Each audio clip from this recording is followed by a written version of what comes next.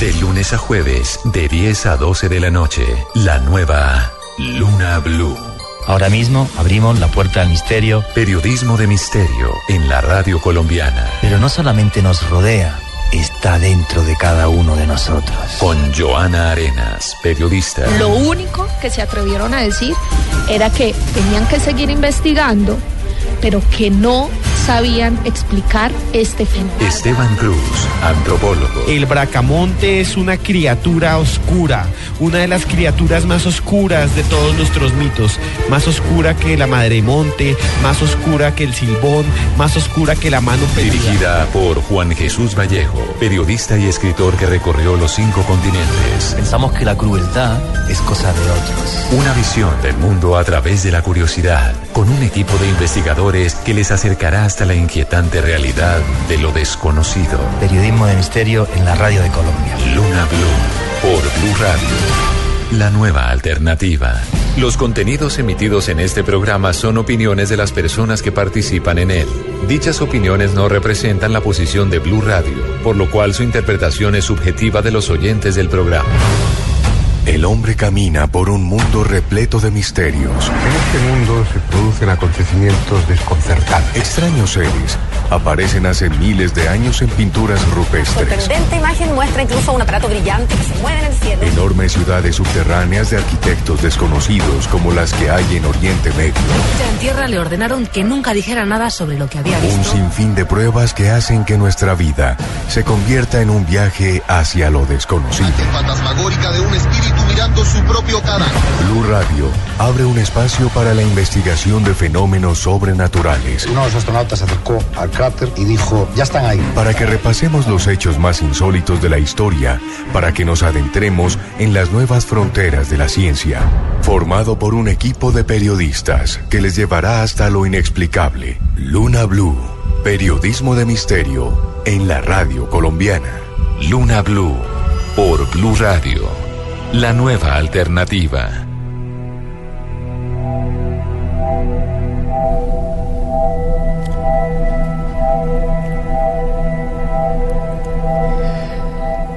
Hoy he de confesarles que llevo un par de semanas bastante obsesionado. Y es que cada vez los investigo más. Cada vez creo más en ellos y nunca los he visto.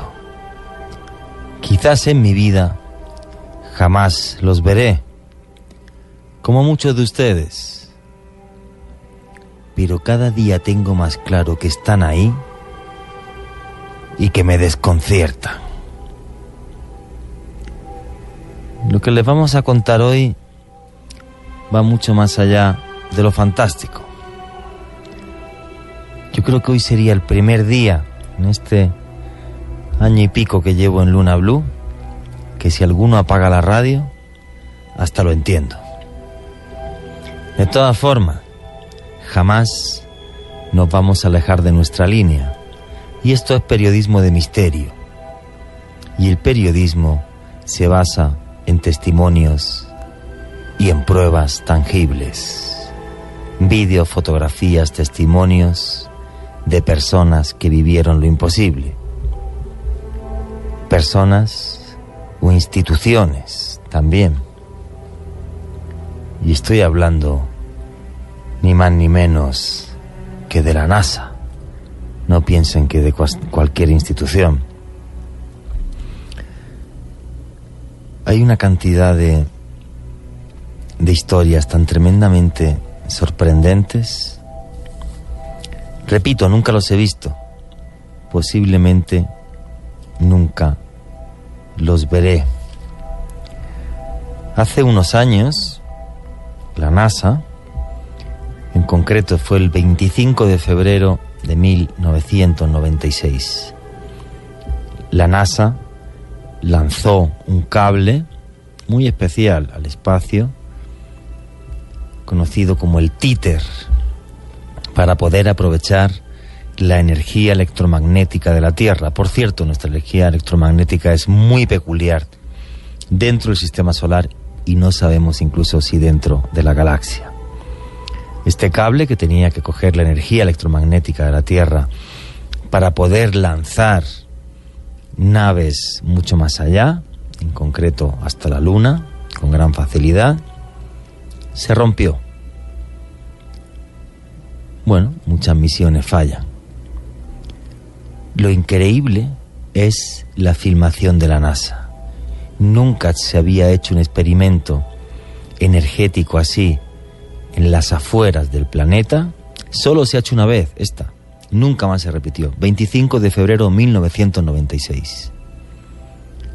Y justo cuando ese cable sale fuera de la Tierra, lo sueltan del satélite, de la lanzadera que lo mandó fuera,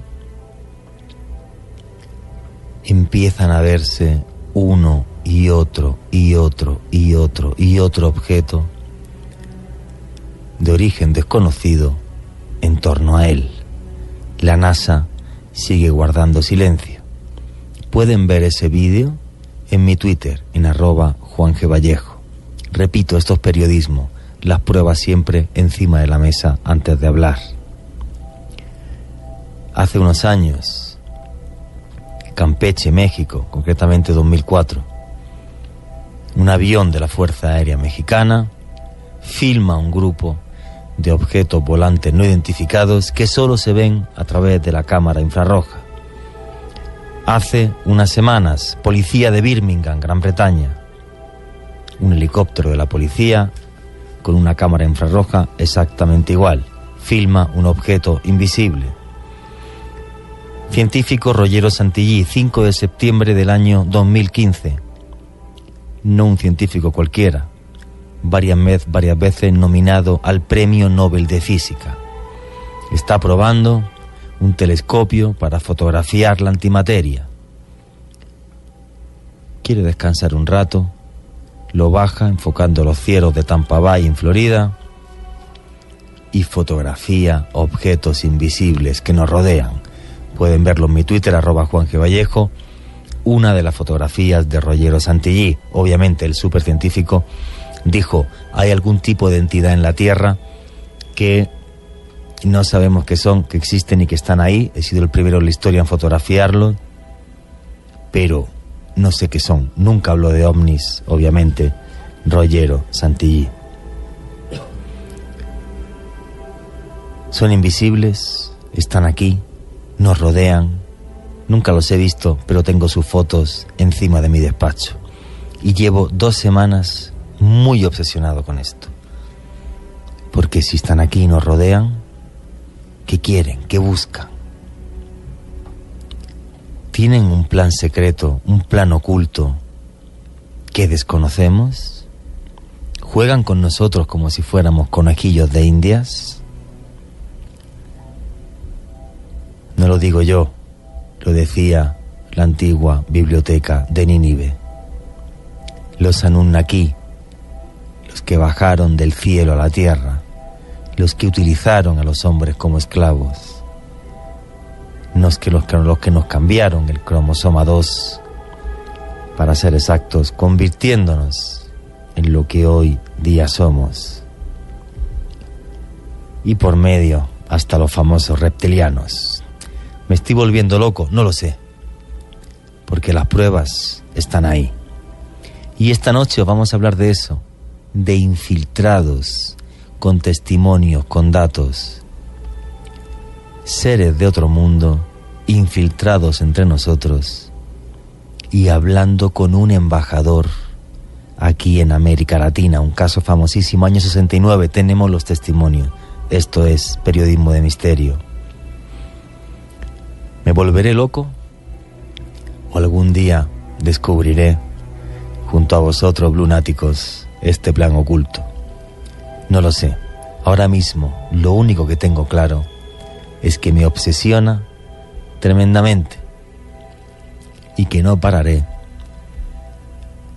hasta que tenga todos los datos y pruebas encima de la mesa. Conclusiones serán subjetivas, tanto vuestras como mías. Buenas noches, lunáticos. Nos rodean, son invisibles. que quieren de nosotros. Esta noche os lo vamos a mostrar. Mi nombre es Juan Jesús Vallejo. Los que queráis seguirme en Twitter, mi Twitter es @JuanGVallejo. El Twitter de este programa es @Luna BLU Radio. Y esto es Luna BLU, periodismo de misterio en la radio de Colombia. Y abrimos ya la puerta del misterio para Bogotá, Medellín, Barranquilla, Cali, Neiva, Boyacá, Villavicencio, Bucaramanga, el eje cafetero, Manizales, Cartagena, el norte del valle. En otra noche mágica, entre el misterio y hoy casi la locura. Todos vuestros comentarios, por favor, no tengáis miedo, como hablamos siempre, aquí nadie es más que nadie, somos una gran familia.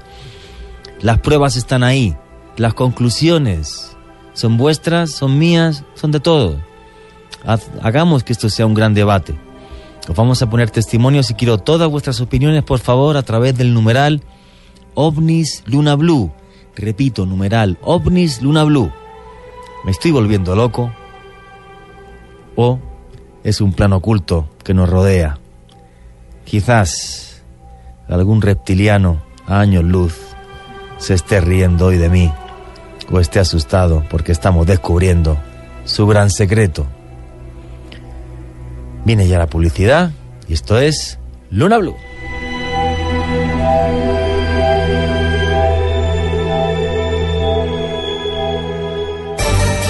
Luna BLU, periodismo de misterio en la radio colombiana.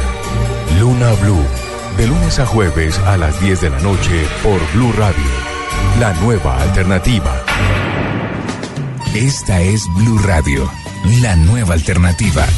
Para todos los colombianos que trabajaron para hacer más grande nuestro país y que ya se pensionaron, el Banco Popular presenta Combo Diamante, 2 cuentas de ahorro que le ayudan a recibir, administrar su pensión y ahorrar. Puede recibir su pensión sin ir al banco, incluso los fines de semana. Recibe gratis cuota de manejo y de administración, retiros ilimitados en más de 3.800 cajeros ATH y con exenciones en 4x1000 de acuerdo a ley tributaria. Con Combo Diamante, disfrute más de la mejor etapa de su vida, su etapa Diamante. ¡Siempre se puede! Somos Grupo Aval. Vigilado Superintendencia Financiera de Colombia. Bancolombia y el Teatro Mayor Julio Mario Santo Domingo presentan al Ballet de Santiago con Sorba el Griego. Fascinante producción con más de 200 artistas en escena. Del jueves 8 al domingo 11 de diciembre. Alma en Movimiento, programa de danza Bancolombia. Compra ya tus boletas a través de primerafila.com.co y taquillas del teatro. Apoya Bancolombia y Caracol Televisión. Invita BLU Radio y Alcaldía Mayor. Bogotá, mejor para todos. Para más información y compra de boletería en www.teatromayor.org. Luna BLU, periodismo de misterio en la radio colombiana. Luna BLU, de lunes a jueves a las 10 de la noche por BLU Radio, la nueva alternativa.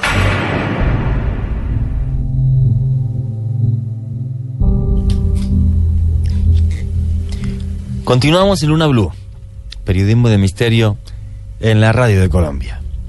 Creo que ha sido una de las introducciones más extrañas que he hecho en mi vida a cualquier tema, pero es que me salió del alma, no pude evitarlo. Llevo unos días, lo repito, súper en serio, con una cantidad de datos encima de la mesa que estoy pensándome, ¿hago un libro, doy una conferencia, hago un vídeo a YouTube o me tiro por un balcón? Porque realmente es tremendo, porque los datos, las pruebas están ahí, están en mi Twitter, las fotografías, el vídeo de la NASA, junto con muchos más datos, nos ponen encima de la mesa una conspiración que realmente asusta. Llorena, ¿cómo está? Buenas noches. Buenas noches, Juan Jesús. Sí, este tema es muy polémico, pero también lo pone a uno a pensar, a generarse incógnitas, a debatir también este tipo de casos. Porque media hora antes de empezar el programa estábamos, que todavía has escuchado los audios, yo he escuchado parte de ellos, de lo que vamos a poner esta noche. Y vamos a ver, embajadores, agregados culturales, hablando de extraterrestres, les han visto, les han perseguido, increíble, pero total y absolutamente real. Agregados de la Fuerza Aérea, Juan Jesús, porque uno pensaría que las personas comunes y corrientes, pues quizás se pueden inventar este tipo de cosas, pero yo no veo muy viable que una persona que pertenezca a la Fuerza Aérea de un país se ponga a inventar este tipo de casos, sabiendo que su credibilidad puede quedar en entredicho. Un embajador, una persona perteneciente a la Fuerza Aérea, un agregado cultural, todos de acuerdo para inventarse un caso tremendamente fantástico de extraterrestre, jugándose su... No, yo no me lo creo. O sea, ¿para qué? Es más, no le sacaron nunca un peso. Exactamente, Juanje, pero es que mire que todos los días nos llegan noticias y noticias de este tipo de fenómenos. De hecho, estoy viendo una aquí hace poco, el 28 de noviembre, en Turquía. Generó pánico unas apariciones de alrededor de 5 luces bastante prominentes que aparecieron en muchas ciudades de Turquía, en varias ciudades. Pues resulta que eran 4 luces redondas, muy brillantes, iban en fila, luego se movían en círculo y desaparecían. Y constantemente durante varias horas de la noche se pudieron ver estas extraños seres, que les voy a subir fotografías en @yarenasb, @juangevallejo y @cruzescribiente, porque como les digo, fueron en varias ciudades y el pánico, por supuesto, en Turquía fue muy, muy tremendo. Ahora, por supuesto, llamaron a las entidades, a la policía, para que investigaran este caso. Algunos dicen que eran luces que provenían de un rascacielos, de un edificio muy alto. Pero si eran luces de un edificio muy alto, ¿por qué aparecían en varias ciudades al mismo tiempo? Es mi primera pregunta. Otros decían que eran unos drones, pero vuelvo y pregunto, si eran drones al mismo tiempo en varias ciudades, no sé. El caso es que a través de redes sociales circularon muchísimas fotografías de estos objetos. En total eran 4 que, como les digo, inicialmente hacían una fila y luego daban vueltas a su alrededor. Quizás se quieran comunicar y no sabemos interpretarlos. O como decía antes, un plano oculto que no sabemos a qué responde. Esteban Cruz, buenas noches, ¿cómo está usted? Muy buenas noches, Juan Jesús, muy buenas noches a todos los oyentes, a todos los que nos escuchan. Hoy vamos a hablar de un tema que yo creo que es de los más apasionantes en toda la gama de temas del misterio. Es el fenómeno ovni. Y este fenómeno ovni llega a América. Siempre hablamos de casos que están en Europa, que están en Rusia, pero esta vez hablamos de un caso que sucedió en Lima, Perú. Un caso que sucedió en una de las ciudades más pobladas de nuestro continente, de gente que también habla español. Y no sucedió sin despreciar a ningún testigo. No sucedió con una persona que esté en la calle, no hay que despreciar a nadie. Pero es que sucedió con testigos que son un embajador de un país que se llama Ecuador y un agregado de esa embajada. Y estamos hablando del año de 1969. Estos documentos estuvieron dormidos por mucho tiempo y ahora usted, que nos escucha en Luna BLU, va a escuchar la voz de varios de esos testigos y va a escuchar cómo fue que sucedió esto por primera vez en la radio colombiana. Y yo quiero decirles además que un abrazo grandísimo cuando venía para acá a todos los taxistas, a todos los que trabajan en Barranquilla, en Cali, en Medellín, en Bogotá. Me trajo el señor David Huérfano del DYB 652, un blunático. Me subí al taxi y estuvimos hablando mucho de misterio y el compromiso se les quiere tanto que aquí lo mencioné. Y rápido, Juan Jesús, imagínese que hay un señor que en Twitter se llama Steven Cardoso, me ha escrito varias veces, es un blunático fiel, y me manda una foto con mi libro Vampiros, Caníbales y Payasos Asesinos. Steven, muchas gracias, y a todos los que lo han comprado, mire que todos me están escribiendo que se sienten muy felices, muy contentos con el libro, y ya lo voy a retuitear en @cruzescribiente. Como siempre les he dicho a todos los que me envíen fotos así, los retuiteo porque pues no les puedo responder más que con cariño, y esa es mi manera de dárselos. Y antes de darle paso a nuestro invitado especial que va a hablar de ovnis, Rafael Cañaveral, es un tuitero, @Rafa Cañaveral, me manda unas fotografías, y a usted también, Juan Jesús, con el numeral Ovnis Luna BLU, por favor, todos con Ovnis Luna BLU, todo lo que quieran decir, así parezca demente, aquí no vamos a juzgar a nadie si está en contra. Y dice, los ovnis son un invento para manipular y robar. póngalo. Si usted dice, yo vi un ovni, yo fui contactado, póngalo. Si usted dice, todo lo que ustedes dicen es mentira, póngalo con el numeral ovnis Luna BLU, que aquí lo leemos lo que podamos y lo decimos al aire. Como Rafael Cañaveral, que con el numeral ovnis Luna BLU me manda, y a todos los lunáticos, fotografías de su colección de libros sobre ovnis y de artículos desde 1982, y son Buenísimo. un montón, y que está muy contento con el programa de hoy. Sí, verdad, yo he hecho una introducción muy loca porque estos días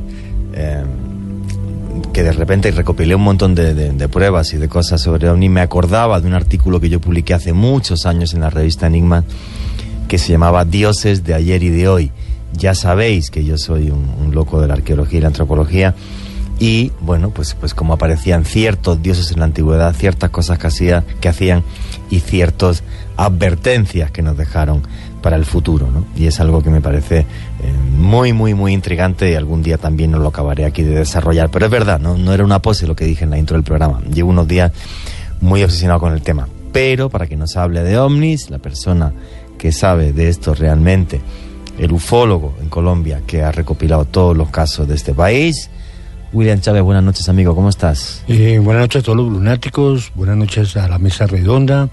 Sí, es un tema muy polémico, como lo decía Joana, y de verdad que pues hoy va a ser un tema que muchas de las personas, sobre todo los escépticos, aquellos que dicen que cualquier persona hablar de extraterrestres pues no es creíble, pero ya estamos hablando de un embajador. Y esto, pues, como les comenté... Oye, pero sin desmerecer a nadie, porque a mí que un campesino analfabeto me diga que ha visto un ovni, y pues igual fue un embajador. Como en Noxa, ¿no? Eso es. No, es que lo de Noxa sí fue... Yo les quiero... No, es que Noxa... Y fuera de eso, que pasaron varias cosas días después que lo voy a narrar. Bueno, a mí, William me envió fotografías de ovnis, de gente en Noxa que le pasó fotografías. Pedro, gracias a don Pedro si me está escuchando. Juanje, ya algunos tuiteros nos estaban poniendo, o sea que las personas comunes y corrientes no son de fiar. No es eso. Lo hemos dicho desde el comienzo. No estamos desmeritando a nadie. Lo único es que un embajador ponga su imagen en entredicho con lo que significa el tema de la diplomacia y demás, pues es como que dice, ahí va, que le ha pasado a este señor, que es el embajador, que está diciendo, mire usted, que hablé con extraterrestres. No desmerece absolutamente a nadie, y nosotros como periodistas, bueno, yo he entrevistado a gente analfabeta en medio mundo, y genial, y un analfabeto puede ser mucho más sincero que un tío con 5 licenciaturas, obviamente. William Chávez, ¿qué quería decir? Bueno, sí, entonces, esto es, es polémico, ¿sí?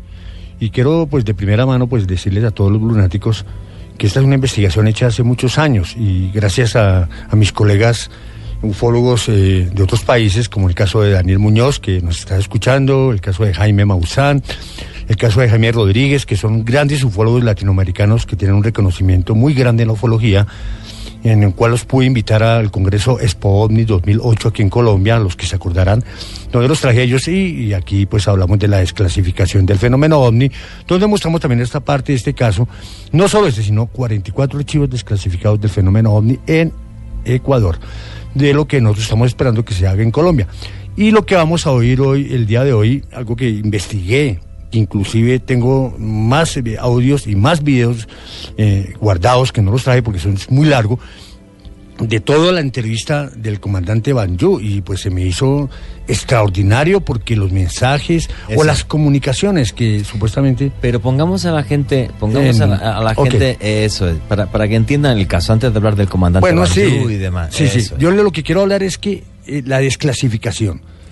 Desclasificación de un fenómeno de seres infiltrados en la Tierra. Como es el tema de hoy, infiltrados, pero de la desclasificación parte 2. Por eso en la intro hablé de esos objetos invisibles que se grabaron cuando el famoso incidente títer de la NASA, de Rollero Santillí, hablé del caso de Campeche, México, también de esos ovnis invisibles que fueron filmados, del caso 2004, del caso de Birmingham, y de infiltrados y personas que dicen que vieron cómo se transformaban, pues por ejemplo el caso de Conil, que fue el 29 de septiembre del año 89, Isabel Sánchez, Pedro González, Loli Bermúdez, Pedro Sánchez, 5 testigos, en las playas del sur de España, un caso famosísimo que aparece. Ellos hicieron un libro sobre ese caso. Sí, la quinta columna. JJ Benítez tiene parte dedicado a eso, efectivamente. O sea, no solamente esas naves, sino también casos de personas, muchísimos casos más. Podría hablar del caso Humo, de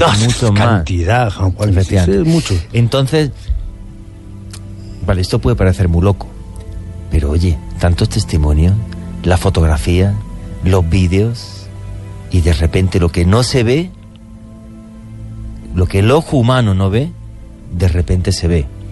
Y todo me vino a la cabeza también por este caso, que yo no lo conocía, sino por ti. Yo no conocía el caso del año 69, claro, de la Embajada de Ecuador en Lima. No lo conocía. Y esto ya me enloqueció del todo. Es increíble, Juanje y Esteban y Joana y todos los lunáticos, que cuando yo pasé esto aquí en Colombia, traté de comunicarme con la Fuerza Aeronáutica Civil, porque si lo hicieron en Ecuador, ¿por qué no lo podíamos hacer en Colombia? Y allá pues me cerraron las puertas, inclusive trayendo ufólogos reconocidos como Maussan y Daniel Muñoz. Pero bueno, no interesa. En todo caso, este caso es apasionante y lo van a escuchar ustedes de primera mano. Pero quiero también explicarles, porque mucha gente me ha escrito también a mi Twitter, al Facebook, a mis redes sociales, y en el WhatsApp, tengo un grupo de WhatsApp que es relacionado solo con el fenómeno OVNI, que mañana me pueden inscribir ahí a este grupo. Y también quiero invitarlos el día 16 de diciembre, el viernes 16 de diciembre, tengo un simposio internacional que se llama Enigmas y Misterios del Fenómeno OVNI y Fenómenos Paranormales en Bogotá, donde está invitado Juan Jesús Vallejo, Alexander Prieto, Cristian Camilo Ramos, mi persona, y bueno, creo que pues vamos a hablar con Daniel Muñoz de México, qué posibilidad se puede traer a Daniel. Pero este es un congreso que va a ser en Bogotá para este viernes y mañana en la videoconferencia aquí en la ciudad de Bogotá, para todos los lunáticos, mañana miércoles, jueves no, porque jueves es 8 de diciembre, mañana 7 de diciembre, en la ciudad de Bogotá, a partir de las 6:30 de la tarde, en la calle 45, número 20A37, tenemos la videoconferencia también sobre esta parte de desclasificación. Tenemos el video completo de la entrevista que se le hizo a este comandante, desclasificación del fenómeno OVNI, y vamos a hablar también algo que grabamos en NOPSA, toda la investigación que se hizo en NOPSA por parte de Luna BLU, el equipo Contacto OVNI y CIUP, el Centro de Investigación CIFUT, que es el Centro de Investigación Fenómeno Ufológico Colombia, de mis amigos Óscar Ortiz, Cristian Camilo Ramos, William Chávez y toda la gente que nos está oyendo aquí por Luna BLU. Entonces, las personas que quieran asistir el día de mañana, calle 45, número 1341, a partir de las 6:30 de la tarde, el aporte son 20.000 y me pueden llamar a partir de cuando se acabe el programa a mi celular 311-265-9381, vuelvo y lo repito, para los que están de pronto, van en taxi o están escuchando, 311-265-9381 y en mi Twitter como William OVNI, en mis redes sociales, en Facebook como William Chávez Artiza o Ariza, en Instagram también, en mi página de contacto ovni.com, también tengo la página del canal de YouTube, William Chávez Ariza, el canal de YouTube de OVNIs, allí también se pueden comunicar. Y bueno, y para el 16 de diciembre estamos ya vendiendo a la boletería a partir de mañana en la conferencia. Perfecto. Pues nada, pues mañana tu conferencia, William, sí. Y luego el 16 de diciembre, que yo también daré una charla sobre ovnis. Sí, sí. Vamos a ver. Metámonos en la historia. Año 1969, Embajada de Ecuador en Lima. Un día normal, sin más, y de repente aparece un tipo muy alto, muy guapo, que dicen que huele un poco extraño, y pide una cita con el embajador. Pero yo creo que lo mejor es que escuchemos uno de los audios. Rafa Arcila, ponnos el audio de uno de los implicados de la embajada.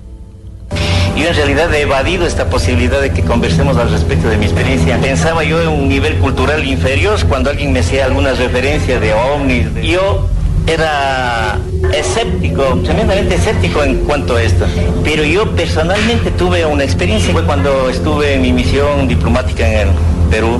Cierto día, mientras Ávila se encontraba en su despacho, la señora Fabiola de Ceballos, asistente de la embajada ecuatoriana en Perú, le informó que un extraño sujeto deseaba ser recibido por el embajador. Entra por consulado, que era la primera dependencia de la embajada. El cónsul José Dávila González le dice: ¿Usted tiene cita, audiencia? Dice, no, es la primera vez que vengo y quisiera que usted le anuncie. Le va y le anuncia al embajador y el embajador me dice, bueno, ¿qué pasa? ¿No? Comandante de ovnis.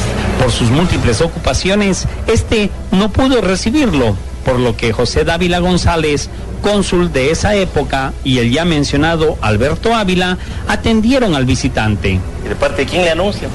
Dice, soy el comandante Banjú, soy el comandante de una flota de ovnis. Pero no sería el único contacto con este ser extraterrestre, pues luego de este primer reencuentro, las visitas del comandante Banjú siguieron sucediendo. Yo le digo, ¿a qué teléfono, a qué dirección le busco, si acaso le necesitamos o tiene usted una audiencia?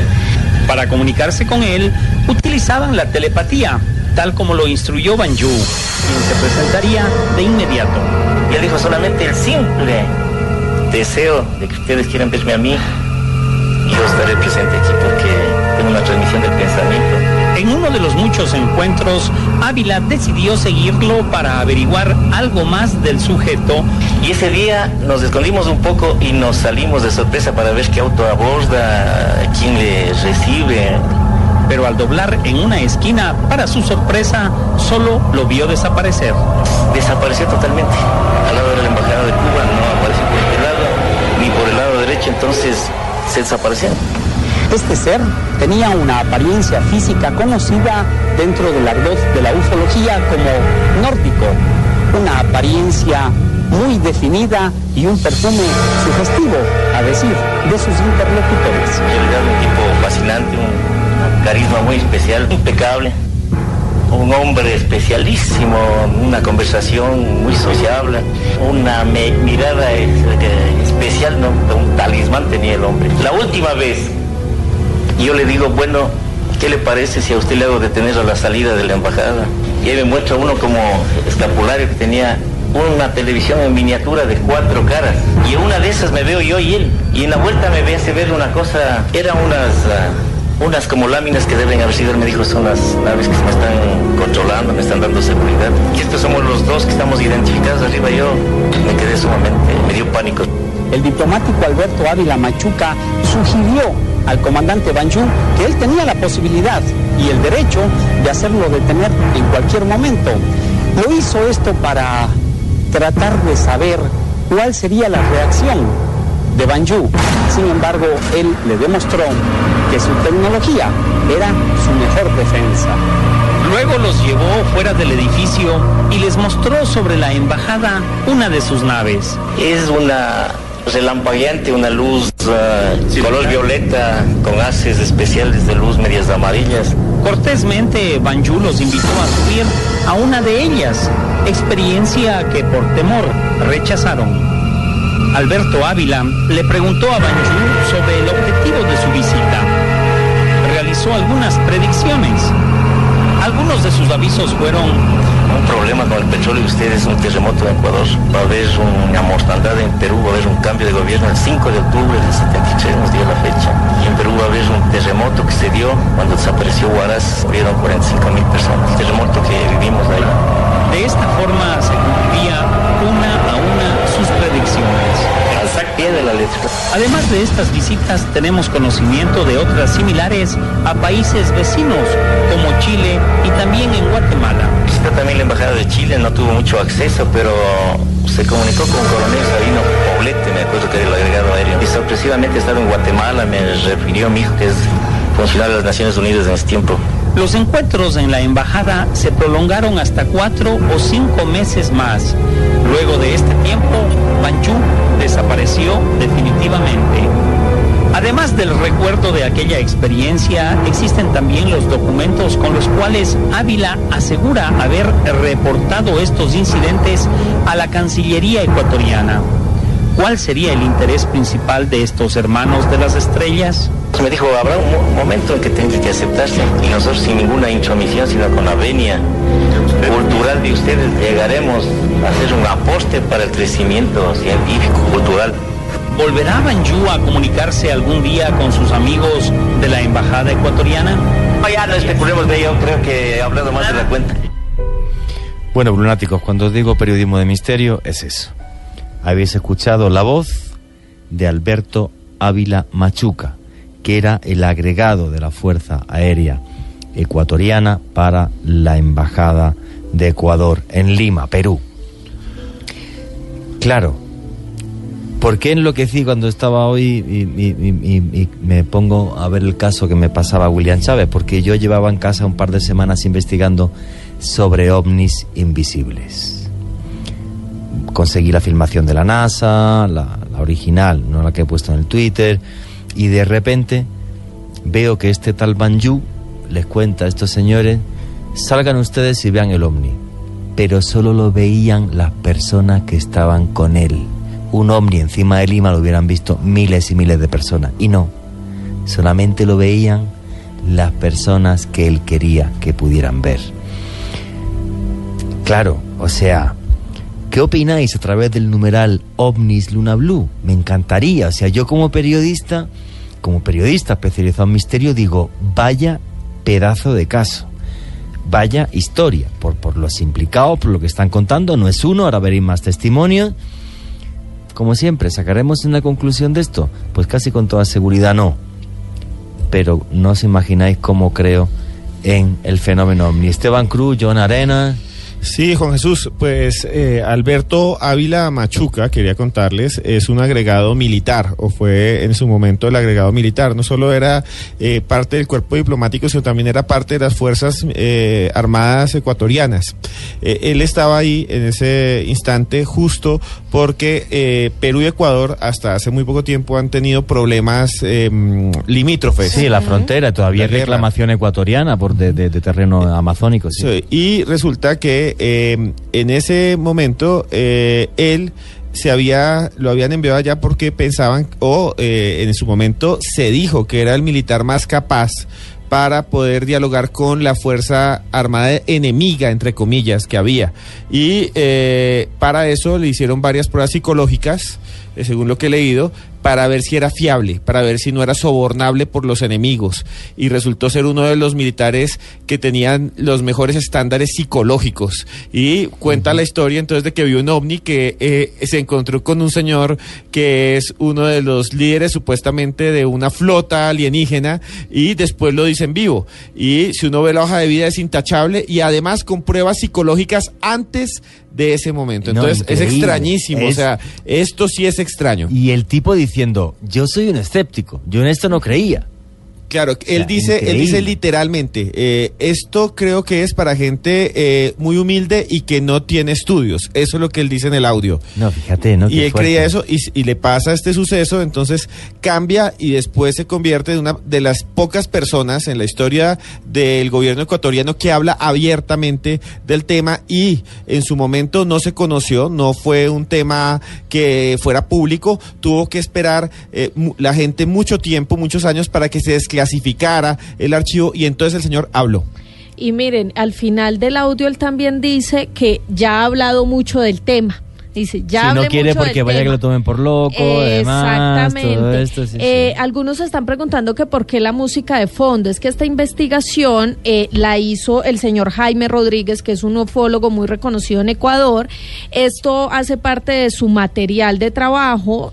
Nosotros, con el permiso de él y gracias a William Chávez, pues hemos podido tener esta investigación, y por eso tiene ese audio. Jaime Rodríguez es un ufólogo muy reconocido en Ecuador, Juan Jesús. Y a nivel mundial. Y además es el ufólogo que ha estado en contacto con el presidente de Ecuador, Rafael Correa, sí, para que a través de él puedan entregarle la información del tema ovni a este ufólogo. El presidente Rafael Correa en su momento le pidió a la Fuerza Aérea que colaborara con Jaime Rodríguez, dándole toda la información de los desclasificados ovnis en Ecuador. Se hizo la desclasificación y Jaime Rodríguez fue el encargado por parte del gobierno ecuatoriano junto con la Fuerza Aérea Militar. William Chávez. Bueno, eso está bien.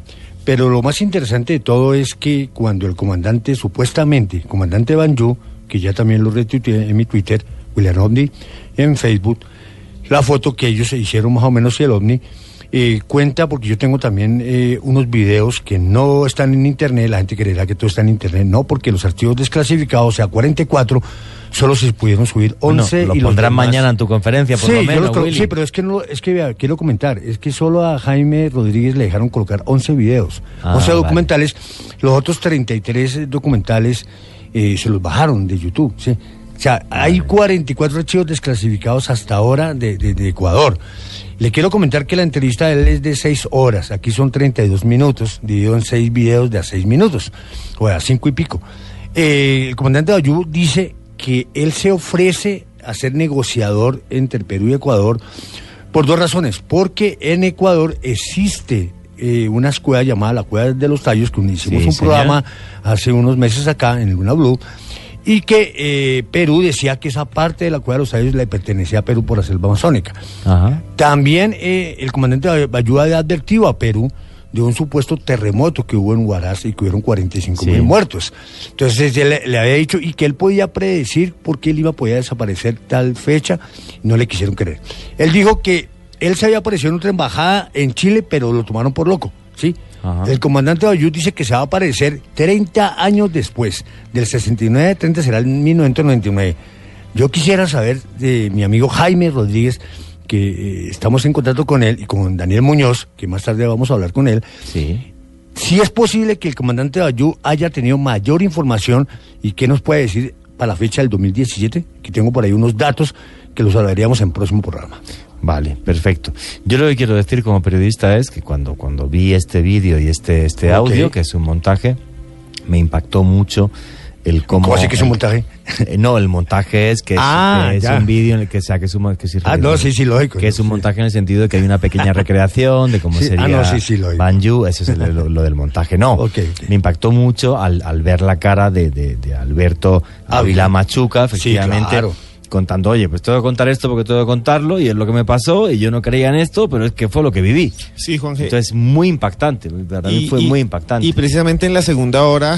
vamos a poner 2 audios más. Vamos a tener tal vez una conversación con un ufólogo extranjero. Entonces, con Daniel Muñoz, que está en México. No se despeguen cuando venga después de las noticias, porque lo mejor siempre lo dejamos para la segunda hora. Y quisiera leer rápidamente a varios de los lunáticos que nos escriben hasta ahora. Por ejemplo, Alberto Ardila dice que es muy interesante y que los datos están muy bien, lo que nos está diciendo. Adrián Velasco, ¿por qué no pasa estos casos también en Colombia? Deben haberlos, y en la segunda hora hablaremos. Perdón, el mes que viene vamos a hacer un programa, el mes que viene no, este mes de diciembre, sobre Zarzal Valle. Sí. Bueno, con revelaciones y con cosas que nunca se han escuchado ni en radio ni en televisión colombiana. Y os aseguro que es tanto o más espectacular que este caso. Sí, para mí, además, el caso del Zarzal Valle en la vereda de Guasimal es el caso más importante de avistamientos de tercer tipo de los últimos años, no en Colombia, a nivel mundial. Y menos mal este caso es del 69. Por favor, todos los lunáticos sigan con el numeral Omnis Luna BLU, que ya saben que también comenzamos la siguiente hora con sus comentarios. Rápido, Flowers siempre Blue. Juanje, yo creo que para ver hay que creer y también estar autorizado para poder ver. No lo sé, yo, vamos a ver, que esto lo repito siempre, no he podido ver ovnis, y es cierto que hace muchísimo tiempo, años, que no salgo a hacer ni alertas ovnis, ni salgo al campo. Lo hemos invitado, le dije a Willy de ir a... Mira, en enero mi esposa, que se tiene que ir de viaje, me quedo una semana solo.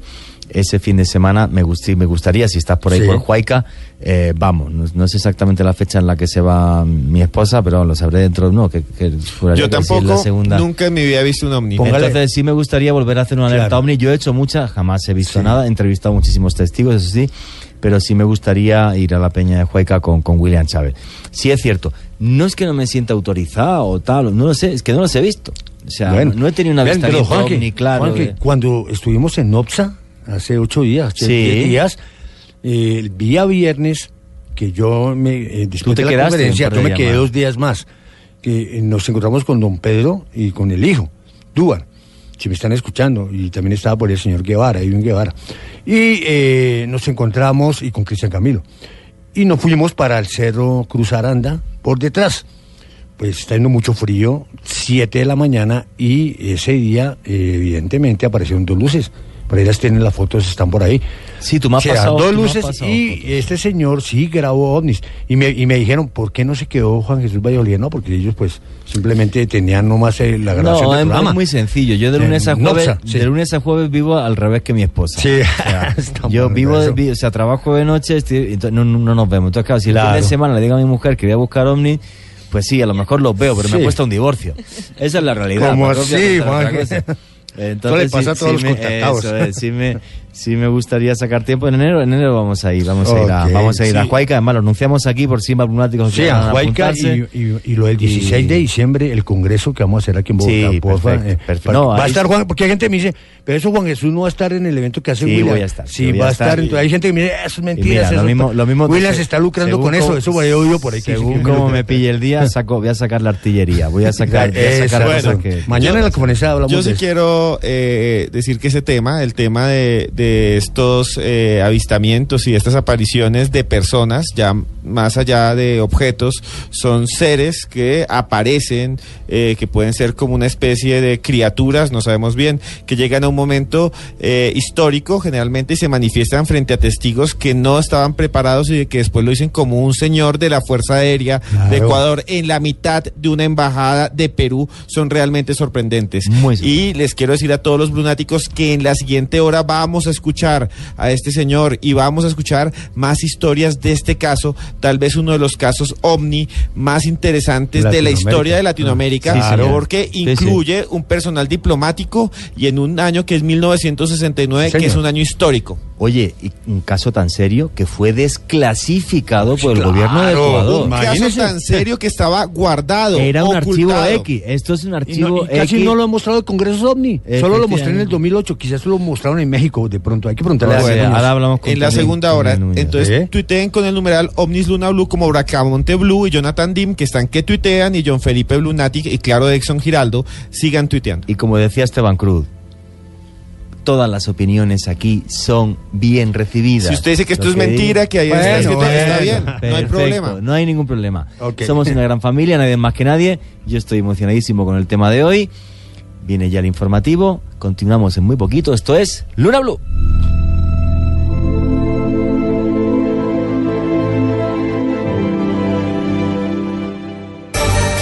Luna BLU, periodismo de misterio en la radio colombiana. Luna BLU, de lunes a jueves a las 10 de la noche por Blue Radio, la nueva alternativa. Luna BLU por Blue Radio, la nueva alternativa. Los contenidos emitidos en este programa son opiniones de las personas que participan en él. Dichas opiniones no representan la posición de Blue Radio, por lo cual su interpretación es subjetiva de los oyentes del programa. El hombre camina por un mundo repleto de misterios. En este mundo se producen acontecimientos desconcertantes. Extraños seres aparecen hace miles de años en pinturas rupestres. Sorprendente imagen muestra incluso un aparato brillante que se mueve en el cielo. Enormes ciudades subterráneas de arquitectos desconocidos como las que hay en Oriente Medio. Ya en tierra le ordenaron que nunca dijera nada sobre lo que había visto. Un sinfín de pruebas que hacen que nuestra vida se convierta en un viaje hacia lo desconocido. Imagen fantasmagórica de un espíritu mirando su propio cadáver. Blue Radio abre un espacio para la investigación de fenómenos sobrenaturales. Uno de los astronautas se acercó al cráter y dijo, ya están ahí. Para que repasemos los hechos más insólitos de la historia, para que nos adentremos en las nuevas fronteras de la ciencia. Formado por un equipo de periodistas que les llevará hasta lo inexplicable. Luna BLU, periodismo de misterio en la radio colombiana. Luna BLU por Blue Radio, la nueva alternativa. Continuamos en Luna BLU, periodismo de misterio en la radio de Colombia. Hoy poniéndose encima de la mesa que realmente no existe lo imposible, sino tan solo lo improbable. Todos vuestros comentarios a través del numeral OVNIs Luna BLU. Os recuerdo además que este jueves, como siempre, regalaremos un libro entre todos los tuiteros y me encantaría saber vuestra opinión sobre esto. Yolanda, ¿qué es lo que dice la gente a través de Twitter a esta hora? Pues mire, Juan Jesús, hay muchos comentarios sobre este tema. Sir Torquemada, la NASA tiene demasiada información que nos ha ido soltando, pero mucha gente no la toma en serio. Juanfra Osuna, buenas noches, es la primera vez que les puedo tuitear, soy español, recién llegado a Tuluá, felicidades por el programa. Muchas gracias, amigo. También un saludo muy especial a Mr. Moca, que siempre nos escucha desde Australia, dice que hace días no lo puede hacer en directo, que lo está haciendo en diferido por cuestiones de trabajo, pero él es un lunático fiel, Juan Jesús, pues que nos escucha desde Australia. Un abrazo que atraviese el mundo para que llegue a Australia. También está por acá Semder, que dice que una amiga vio un ovni, decía que era de forma triangular y se movía en forma asimétrica, se perdió en el cielo, eso fue en Bogotá. También está Neutrilius, que nos dice que nos escucha y habla de que ya hay avistamientos descritos en la Biblia. Otro día hablaremos de eso. Sí. Y Jorge Eber Romerín, que nos dice que pasemos un muy buen programa juntos con él. También está Paranormal. También se encuentra aquí Santos Buitrago, que dice que gran programa, Familia Blunática, y nos envía una foto que él tomó de un ovni. Pues oye, buenísimo, retuitearlo.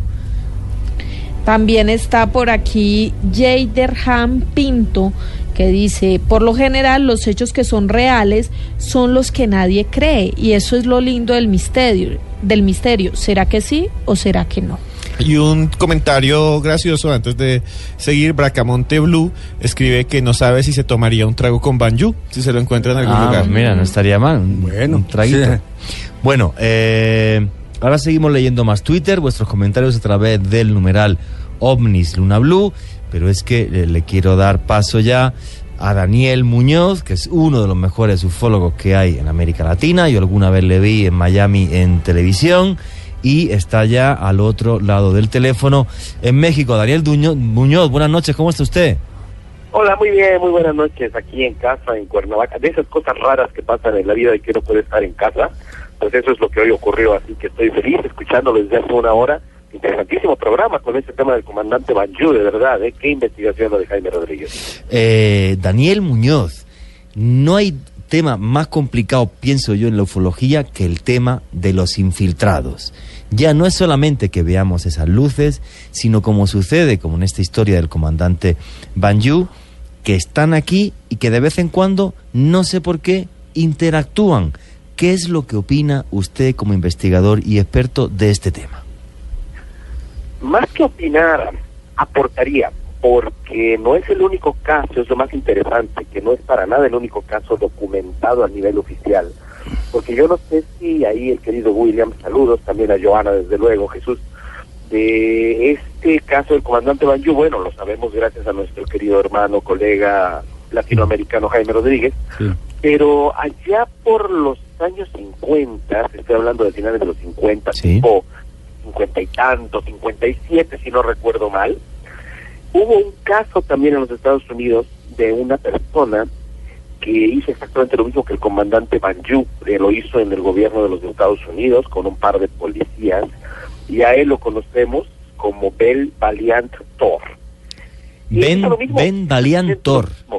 Valiant como los automóviles, sí, sí. Valiant Thor, sí. Como el dios Thor de las películas, exactamente. Sí. Ben Valiant Thor. Valiant Thor es como se lo conoce. Y él había hecho exactamente lo mismo que hizo el comandante Banjú, presentarse, mostrar su nave, obviamente hacer esta demostración de forma que pocas personas lo vieran, sino solamente los que estaban ahí. Recordemos que en ese entonces estábamos con el presidente Eisenhower, por eso es más o menos ese tiempo, sí. Y lo interesante fue que efectivamente, tal como hizo el comandante Banjú, habría este hombre Valiant Thor, venusino, por lo que él mismo habría dicho, habría, pues bueno, ofrecido una serie de, vamos a decirlo así, de convenios con este gobierno estadounidense a cambio de pues esa tecnología que podría permitir no solamente eliminar enfermedades, sino tener energía de fusión libre y todas esas cuestiones que son pues hoy una realidad odierna, siguen siendo atacadas desde luego, pero y ocultadas en muchos casos, pero que son una realidad.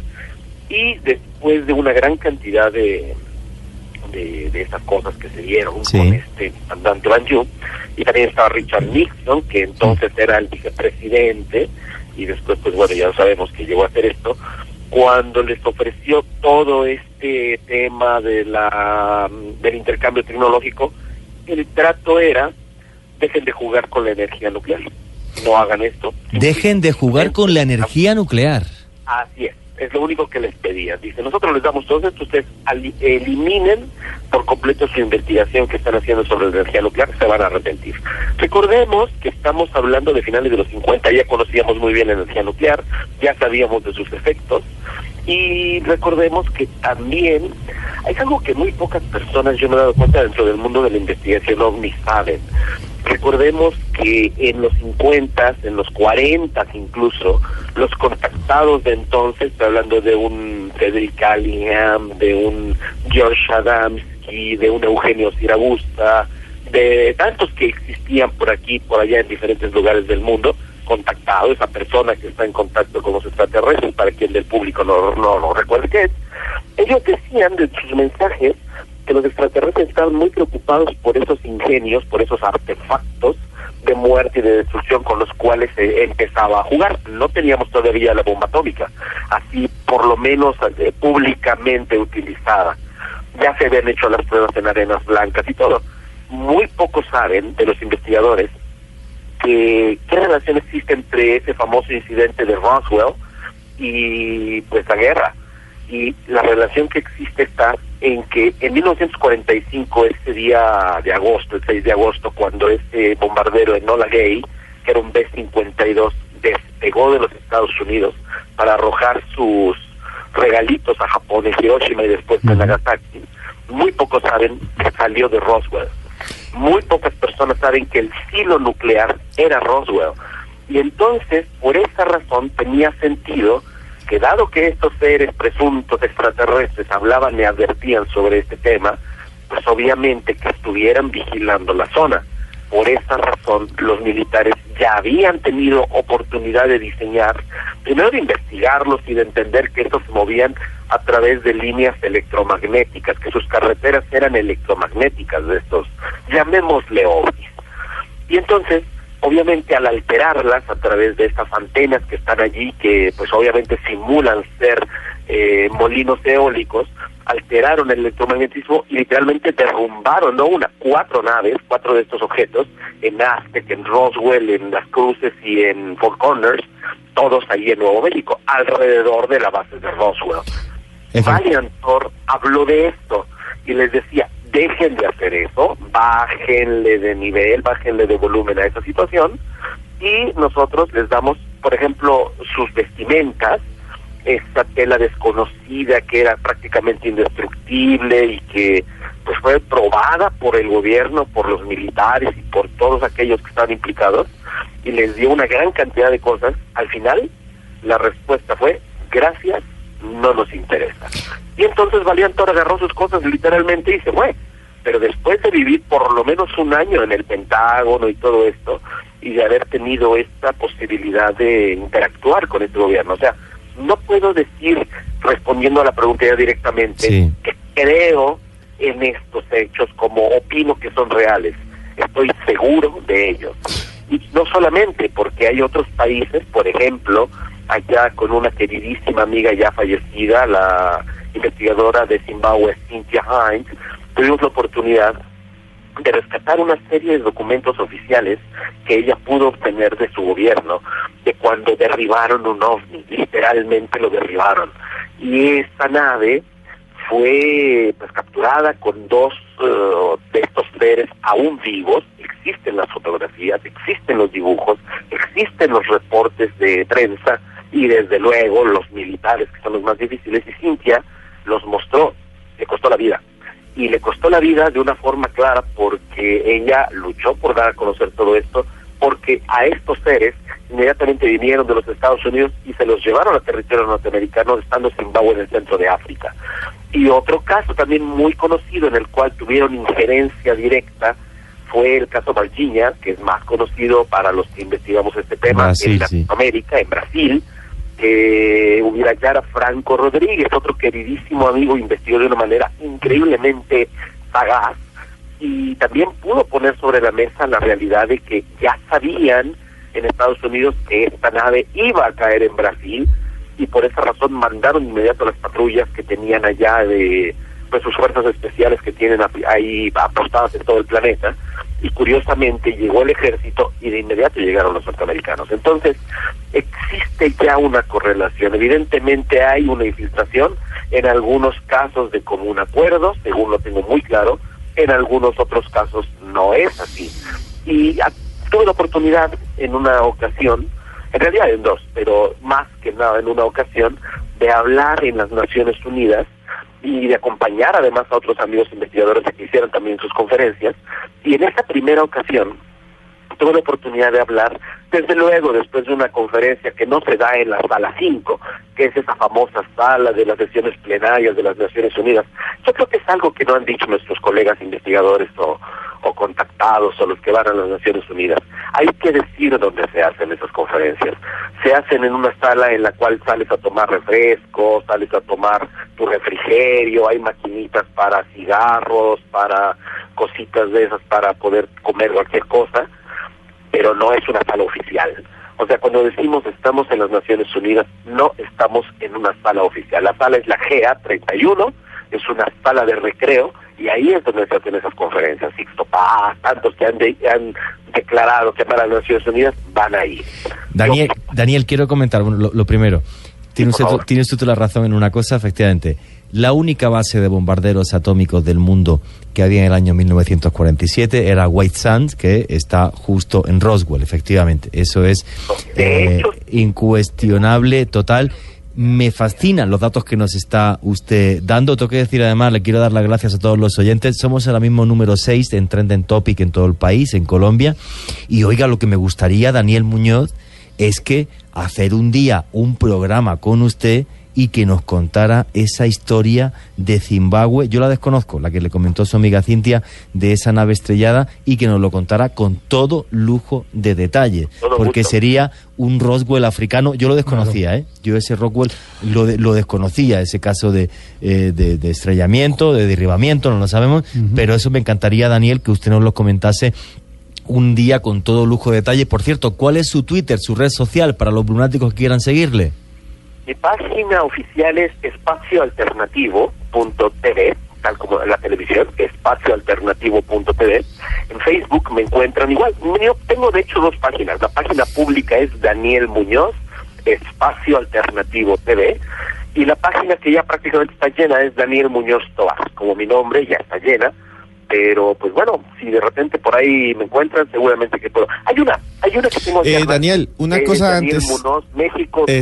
Esa sí me puede. Sí, señor. Bien, Daniel. Daniel, una pregunta, y más que una pregunta, es que quería decirle a los oyentes que se están comunicando con nosotros mediante Twitter, con el numeral ovnis Luna BLU, que varios de ellos me han mandado varias imágenes de una película, incluyendo un señor que se llama Vladimir Palomá, y es para que les expliquemos y muchas preguntas, qué es un infiltrado. Yo quiero que hay una película que se llama El Día, no el día después de mañana, sino es una en que viene, se me acaba de olvidar. ¿El día que detuvo la Tierra? El día, sí, señor. 2008. Sí. No, se trata de un ovni que viene, que es un remake de los años, un refrito de los años 60. Sí. Más o menos. Sí, Ultimátum a la Tierra. Se llama en España, se llama Ultimátum a la Tierra. Ultimátum a la Tierra. Se llama en América Latina. Y es un alienígena que viene a prevenir a la humanidad. Y al final lo atacan a él, y él dice que hay que destruir la Tierra. Muchos envían imágenes de esa película con Keanu Reeves y nos preguntan que si eso tiene que ver con esta idea, y está inspirada efectivamente en esta y los que nos gusta el cine de ciencia ficción, a ver si alguien me dice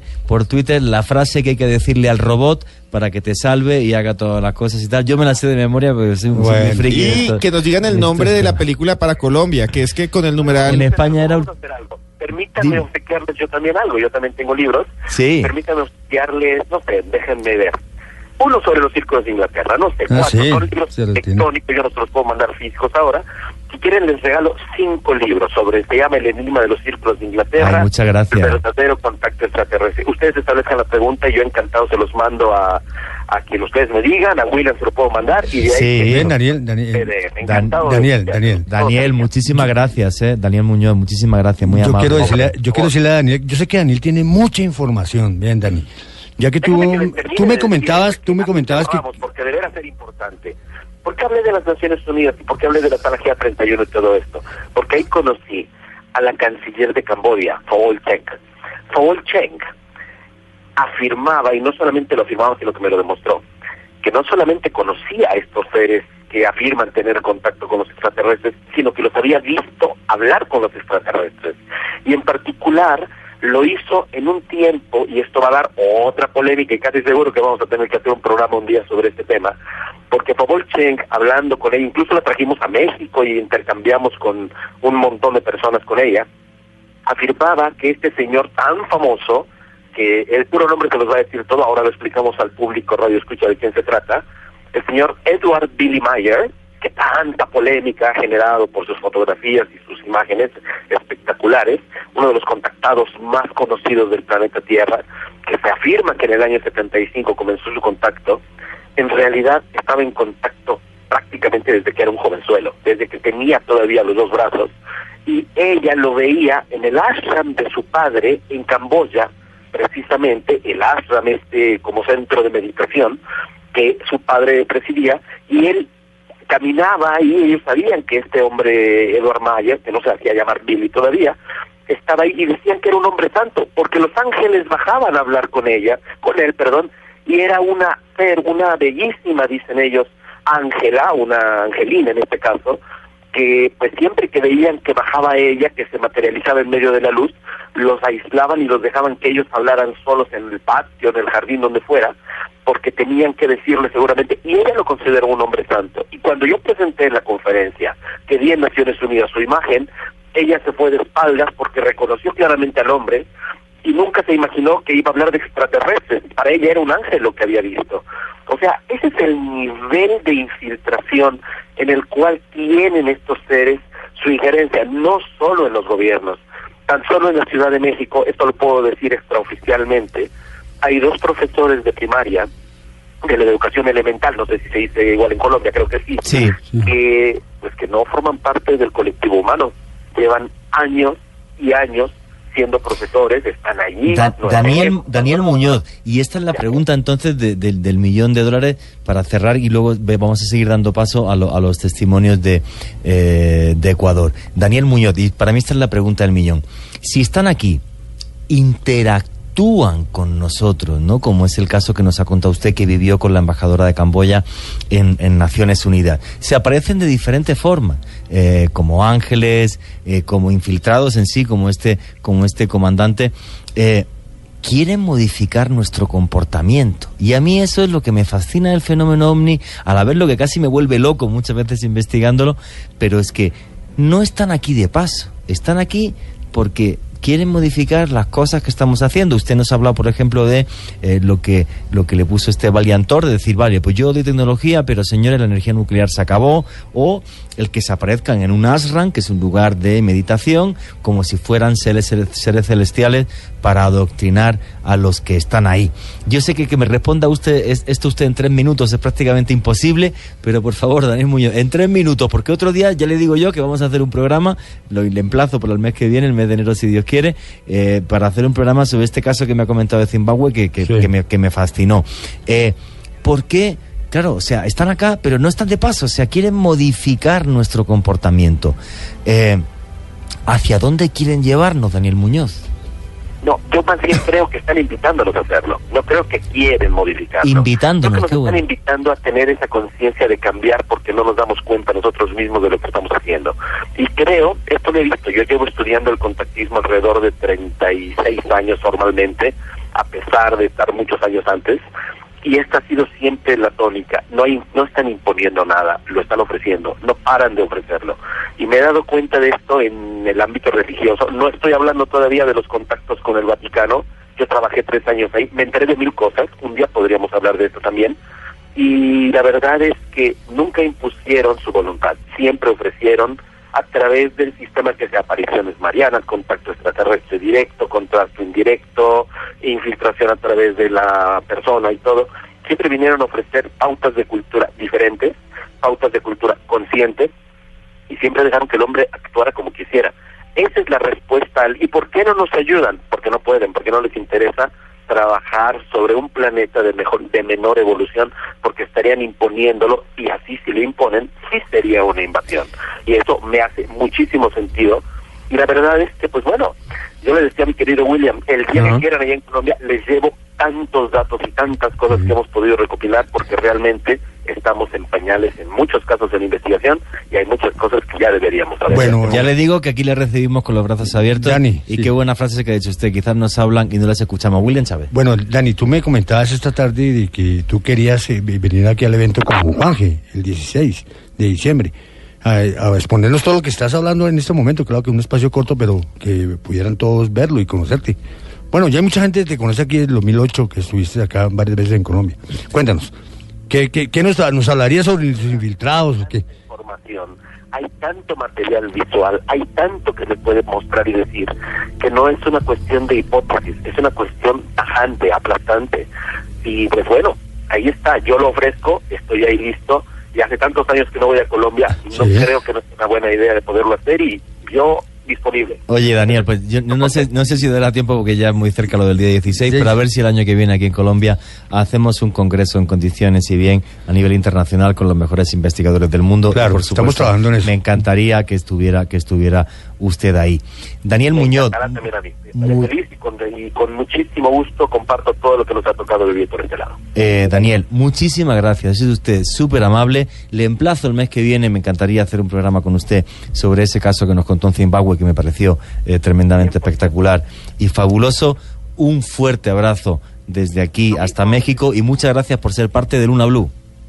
Lo mismo, y gracias a nuestros amigos en Colombia, 1000 bendiciones para todos. Muchas gracias, amigo, un fuerte abrazo. Juan Jesús, antes de seguir con el tema, Freddy Hernández dice que usted preguntó la frase para el robot, y la frase es aquí, Gort Klatu Barata Nikot. Bueno, o sea, Clito Barada Nicto, si es Clito Barada Nicto. Y rápidamente les digo, la película... Es que el robot se llamaba Clito. Clito Barada Nicto, sí. Sí, y efectivamente la película tuvo un precedente en 1951, el extraterrestre se llamaba Klatu, que es como un mensajero, y en el 1951 venía a la Tierra para alertar sobre la guerra nuclear, según la película, y la de 2008-2009, que es con Keanu Reeves, es sobre el calentamiento global. Esas son como las dos emergencias que tratan de, en la ficción, avisar los alienígenas a la humanidad para que no se autodestruya. Sí. Mire, está por acá también Adolfo Jiménez, que dice que en 1986, a las 8:30 de la noche, junto con su hermano, vio una nube brillante suspendida a unos 100 metros. Eso fue en El Bagre, Antioquia. Germán Grisales, lo realmente loco es pensar que en este vasto universo estamos solos. Luis Ballesteros, soy un poco escéptico, pero el beneficio de la duda se fortalece con los testimonios. Pegado a OVNIs Luna BLU. Alexis Salsa, también dice acá que el señor que escuchamos en el testimonio de Ecuador es un tipo con la credibilidad y todo que perder. Parece creíble su testimonio. Claro, es que el misterio es eso, o sea, lo que me parece terrible el misterio es cuando llega el negacionismo. No, eso es mentira. Oye, tío, como que eso es mentira. Si hubiéramos dicho eso, que no, todo mentira, ¿sabes? Jamás la ciencia ni el hombre hubiera avanzado. O sea, sí, yo creo que si no estamos abiertos a nuevas cosas, y lo digo que yo soy escéptico en muchos temas, pues no avanzamos. Si hubieran sido duros, y si Freud no hubiera hecho que existía el inconsciente, no habría psicoanálisis, no tendríamos gravedad y un montón de cosas. Luis Campos fue el que nos avisó que la película se llama El día en que la Tierra se detuvo. Gracias, Luis Campos. Sí, yo quería decir, o sea, por ejemplo, la prueba, lo que puse en el Twitter, el vídeo del incidente Títer, perdón, o las fotografías de Roger Santilli 2 veces nominado al premio Nobel, y el otro vídeo de la NASA. O sea, que eso que no es, no, pero que el vídeo y las fotos están, eso, o sea, que están ahí, impepinable. ¿Qué dicen los lunáticos, Joana? Jairon Mesa dice, personalmente creo que cada vez estamos más cerca de convencernos que no estamos solos. Camilo Abello dice que hace tiempo no nos escuchaban, que le hicimos demasiada falta, pero ya está de nuevo con nosotros. Un saludo para él. Un abrazo muy grande. Juan Jesús, y como nosotros leemos todo, vea, Maldito Amor, que es un tuitero, nos dice, nos la pasamos hablando de extraterrestres, pero los malditos extraterrestres somos nosotros. Bueno, pues ya está. Pues, oye, está como muy existencialista, es como muy de Jean-Paul Sartre, ¿no? La frase. Venga, ¿qué más dicen los lunáticos? Steven Franco, la verdad uno trata de encontrar respuestas a las preguntas y salen más incógnitas que respuestas. Eso es una gran verdad, y eso es lo que hay veces que me enloquece, pero bueno. Vidal Arturo, pienso que los contactos con extraterrestres se vienen dando desde tiempos remotos. En la historia lo podemos apreciar. José Miguel Reyes, impresionante el relato. Por la voz se puede ver que siente lo que narra. No creo que sea mentira, esto refiriéndose al caso de Ecuador. David Leonardo JP dice, interesante, bastante revelador, aunque por una extraña razón no me causa ni temor ni impresión. Y para que vean que leemos todo, mire, si ellos nos manipularon genéticamente para hacernos esclavos, ¿qué diferencia hay con la esclavitud actual de los consumidores? Dice JJ Rodríguez. Interesantes esos comentarios esta noche con el numeral Omnis Luna BLU. Están los lunáticos, soy de un filosófico que me tenéis loco, más loco. Yo cada vez que hacemos este tema Omni enloquezco un poco, pero qué comentarios más filosóficos. William Chávez. Bueno, aquí me están diciendo también que quieren los libros que da Daniel Muñoz, entonces Daniel me acaba de autorizar en este momento que él va a regalar varios libros para todos los lunáticos que mañana asistan a la conferencia y que lo oigan en la próxima actividad que va a hacer Juanje con Daniel Muñoz en el mes de enero, y si muy posiblemente viniera al Congreso el día 16 de diciembre, vamos a ver si él viene. Pues entonces, el 16 de diciembre se regalan esos libros. Sí, los libros, entonces la gente que quiera pues estos libros, para que me llamen mañana, ahora hablamos del tema. William, tu teléfono, para la gente que lo haya apuntado. Sí, para la gente que no haya apuntado, la conferencia es mañana en la calle 45, número 1341, a partir de las 6:30 de la tarde. ¿Y mi celular es 311-265-9381, 311-265-9381. Oye, vamos a poner otro audio de esta historia de Ecuador y vuestros comentarios a través del numeral Omnis Luna BLU. Tú me contaste pues anteriormente, extra cámaras, alguna experiencia que tú viviste con este famoso comandante Banju, que sabemos pues habría andado por algunos lugares ya. ¿Puedes, en la medida de tus recuerdos de este momento, porque repito, estamos improvisando, en la medida de tus recuerdos podrías contarnos cómo se dieron los eventos, mi querido Alberto? Bueno, Jaime, no eres un invasor, sino un buen amigo, y bienvenido a mi casa, y nos vemos al tanto tiempo. Yo en realidad he evadido esta posibilidad de que conversemos al respecto de mi experiencia. Y como te decía, entre paréntesis, hace mucho tiempo, yo era muy escéptico, tremendamente escéptico en cuanto a esto. Realmente pensaba yo en un nivel cultural inferior cuando alguien me hacía alguna referencia de ovnis, de vuelos espaciales, de naves desconocidas. Pero yo personalmente tuve una experiencia que alguna vez te comentaba, y fue cuando estuve en mi misión diplomática en el Perú. ¿Podrías recordar el año exactamente? Sí, yo pasé del 71 al 75 en la Embajada del Ecuador en el Perú. 4 años. 4 años, sí. Ya, en esa época hubieron varios embajadores, me imagino, ¿no? Sí, yo pasé con 2, Luis Valencia Rodríguez, Alfredo Luna Tobar, mis buenos amigos. Ya. Y un grupo selecto de personal. Nuestra embajada, la principal en el mundo en ese tiempo, era la del Perú, justamente. Claro, cuando se da esta experiencia, ¿bajo qué embajada estabas? ¿De Valencia Rodríguez? No recuerdo exactamente cuál fue la primera, pero uno de los dos, creo que Lucho Valencia. Asoma este señor de primera vez y cómo se dan los hechos. Este caballero entra por consulado, que era la primera dependencia de la embajada, y pide hablar con el embajador. Entonces el cónsul José Dávila González le dice, ¿usted tiene cita, audiencia? Dice, no, es la primera vez que vengo y quisiera que usted le anuncie. ¿De parte de quién le anuncio? Dice, soy el comandante Banju. Dice, tal vez marino, comandante de la Armada. Dice, no, soy el comandante de una flota de ovnis. Entonces Pepe Dávila se sorprende y dice, ¿cómo no, carambas? Una tomadura del pelo. Me está tomando el pelo, me está engañando. Una tomadura del pelo. Le va y le anuncia al embajador, y el embajador también dice, bueno, ¿qué pasa? No, comandante de ovnis, atiéndale usted mismo. Entonces Pepe Dávila me busca a mí y le recibimos los dos. En realidad un tipo fascinante, una carisma muy especial. ¿Cómo estaba vestido? Elegantemente vestido, muy impecable. ¿Una fragancia? Un hombre especialísimo, una conversación muy sociable. ¿Su mirada? Es así, sugestiva. Una mirada especial, ¿no? Un talismán tenía el hombre. Nos fascinamos los dos de verle tan distinguido, tan linda conversación. Y entonces a nosotros no nos confió nada, sino que directamente quería hablar con el embajador. Insistía en hablar con el embajador. Pero le dijimos que vamos a ver el espacio en su agenda, si en algún otro momento sería posible. Y este caballero siguió insistiendo y el embajador insistió en honor civil porque no... ¿En otras oportunidades o siempre en la misma vez? No, en varias oportunidades, pero el embajador nunca, y más bien me confió a mí que yo fuera el que le atendiera.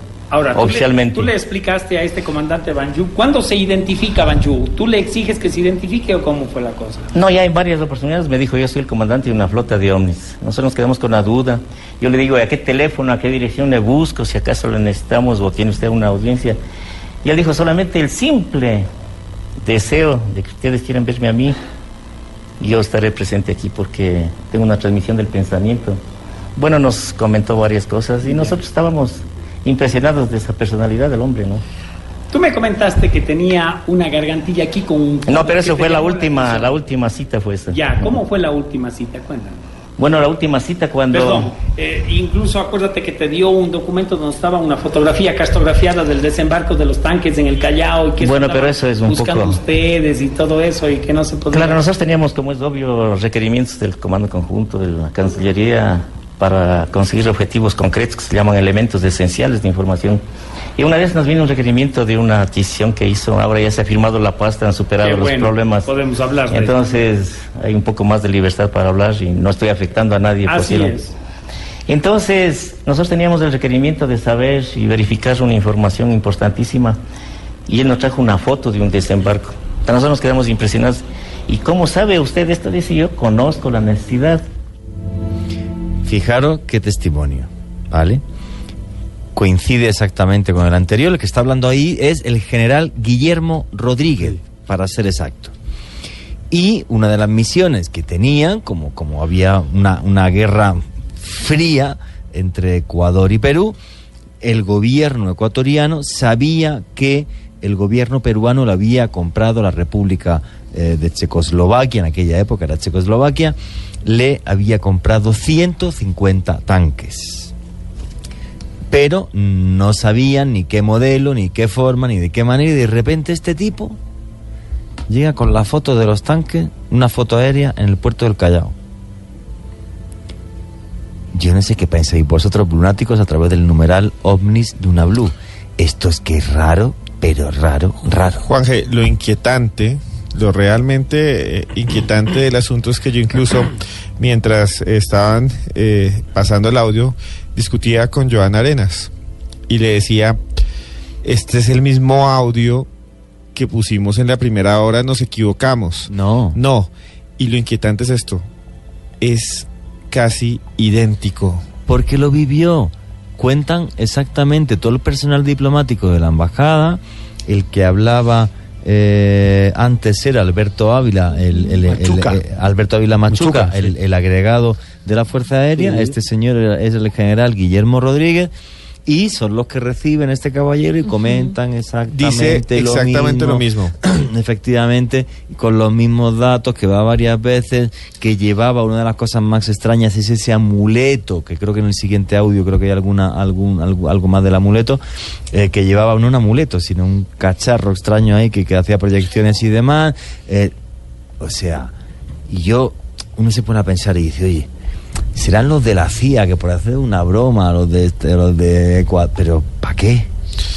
¿Para qué? Y hacerse el cacharro que llevaba y darle una fotografía que obviamente podía comprometer muchísimo si viene de parte de otro gobierno, porque estamos dando información militar clasificada. Y recordemos el momento histórico, con unas tensiones muy fuertes al borde de la guerra entre Perú, que al final los llevaron a la guerra en los 90.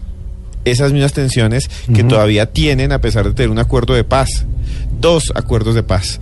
Bueno, Miguel FB está diciendo que nos saluda a todos, que muy buen programa, que escribe con el numeral Ovnis Luna BLU, también Leonardo Escarpeta, Vidal Arturo y Leonardo Bedoya y Snooki al volante, que está en las carreteras del país escuchándonos. Gracias por escucharnos, Snooki al volante. Muchísimas gracias. Ya os digo, uno de los casos más fascinantes que han llegado a mis manos, gracias a William Chávez, por cierto, como siempre que hablamos de ovni. Porque lo que estaba diciendo Esteban Cruz, cómo coinciden los testimonios de lo que sucedió de este tipo, que además hace que los demás vean ovnis simplemente quien le interesa, que desaparece, y que encima de todo, para dar sensación de poder o de estar por encima del bien y del mal, le pone encima de la mesa una fotografía con los tanques en el puerto del Callao. Qué historia más tremendamente fascinante. Sí, Juan Jesús, es que miren, recordemos que en el primer audio estaba el señor Alberto Ávila, que nos estaba comentando toda esta historia.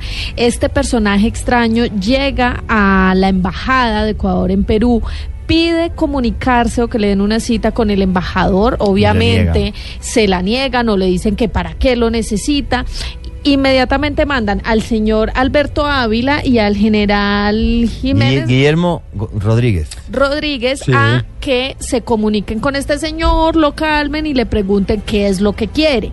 Y coinciden exactamente en el mismo testimonio. Todos o sea, no hay manera de negar qué fue lo que sucedió en esa noche o en ese día, en ese encuentro con ese personaje. Efectivamente, William Chávez. Además que este supuesto comandante los invitó a que miraran el ovni que se encontraba afuera. Salieron todos los del agregado cultural, salieron y lo vieron, vieron el objeto, lo dibujaron, que está también en el Twitter de ustedes, de aquí de Luna BLU.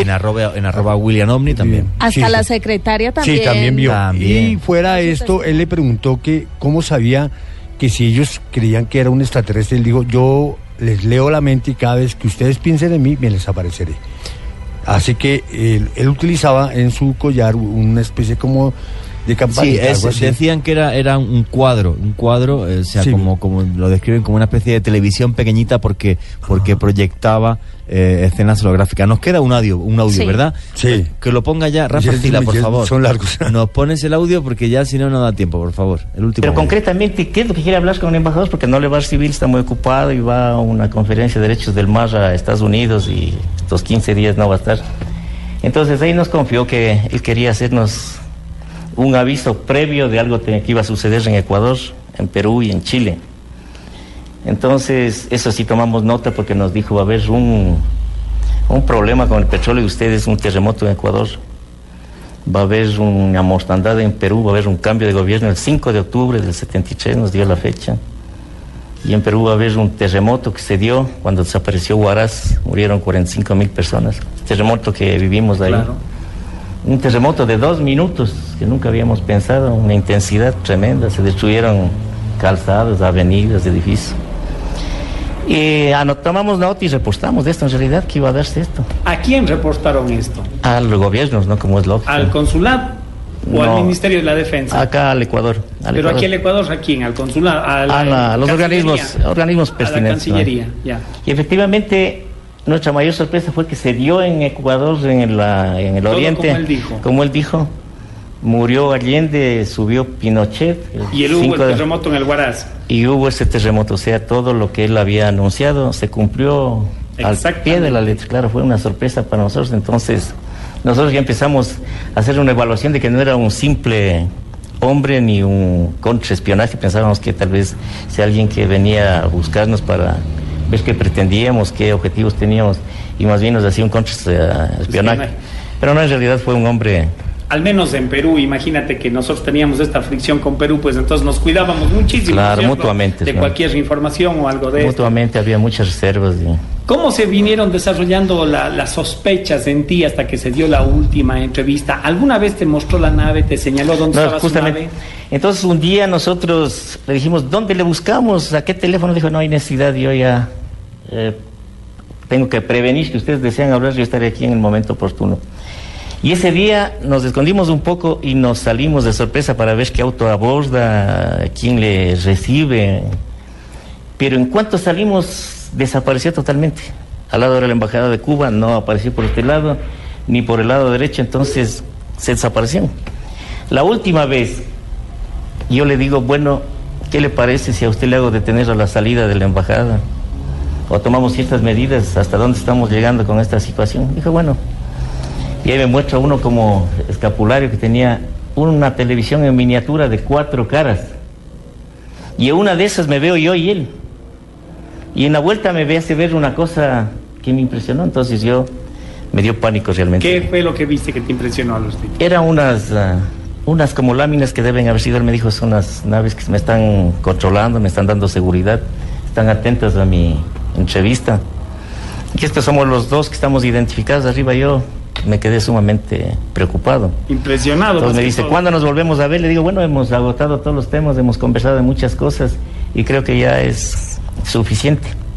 Me dijo, ¿y no quieres tener una experiencia de a bordo de una nave por algún tiempo y sin ningún compromiso? No vas a correr ningún riesgo. Le digo, ¿pero cuál es el objeto de la misión de ustedes de aquí? Entonces él me decía, nosotros queremos dar una asistencia a ustedes que viven 1000 años atrás en cuanto a cultura, en cuanto a adelantos técnicos, científicos, y queremos ser unos asesores, unos impulsores para otra cultura, que tengan ustedes objetivos más inmediatos de esto para mucho tiempo, lo que está recién sucediendo. Entonces ese es el objeto y yo estoy ofreciendo mis servicios a varios países, a varios organismos, y me valido de ustedes porque tenía información más a mano de lo que ha sucedido y ustedes han comprobado. Entonces fue así, ¿no? Y esto que te cuento es de un transcurso de 4 o 6 meses. O sea, las varias visitas. Las varias visitas. ¿Cuándo se identificó como Banyu? Desde el primer momento, eso sí, nunca él dio otra identificación, sino la propia.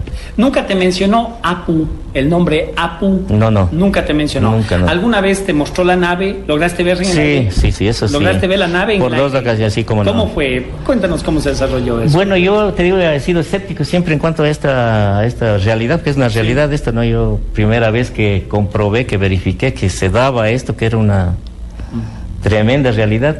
Y una vez él me hizo una observación que yo dije, tal vez me tiene hipnotizado el hombre, tal vez me tiene en alguna circunstancia muy especial, ¿no? Yo no sé, vosotros lunáticos, me gustaría vuestros comentarios a través del numeral ovnis Luna BLU.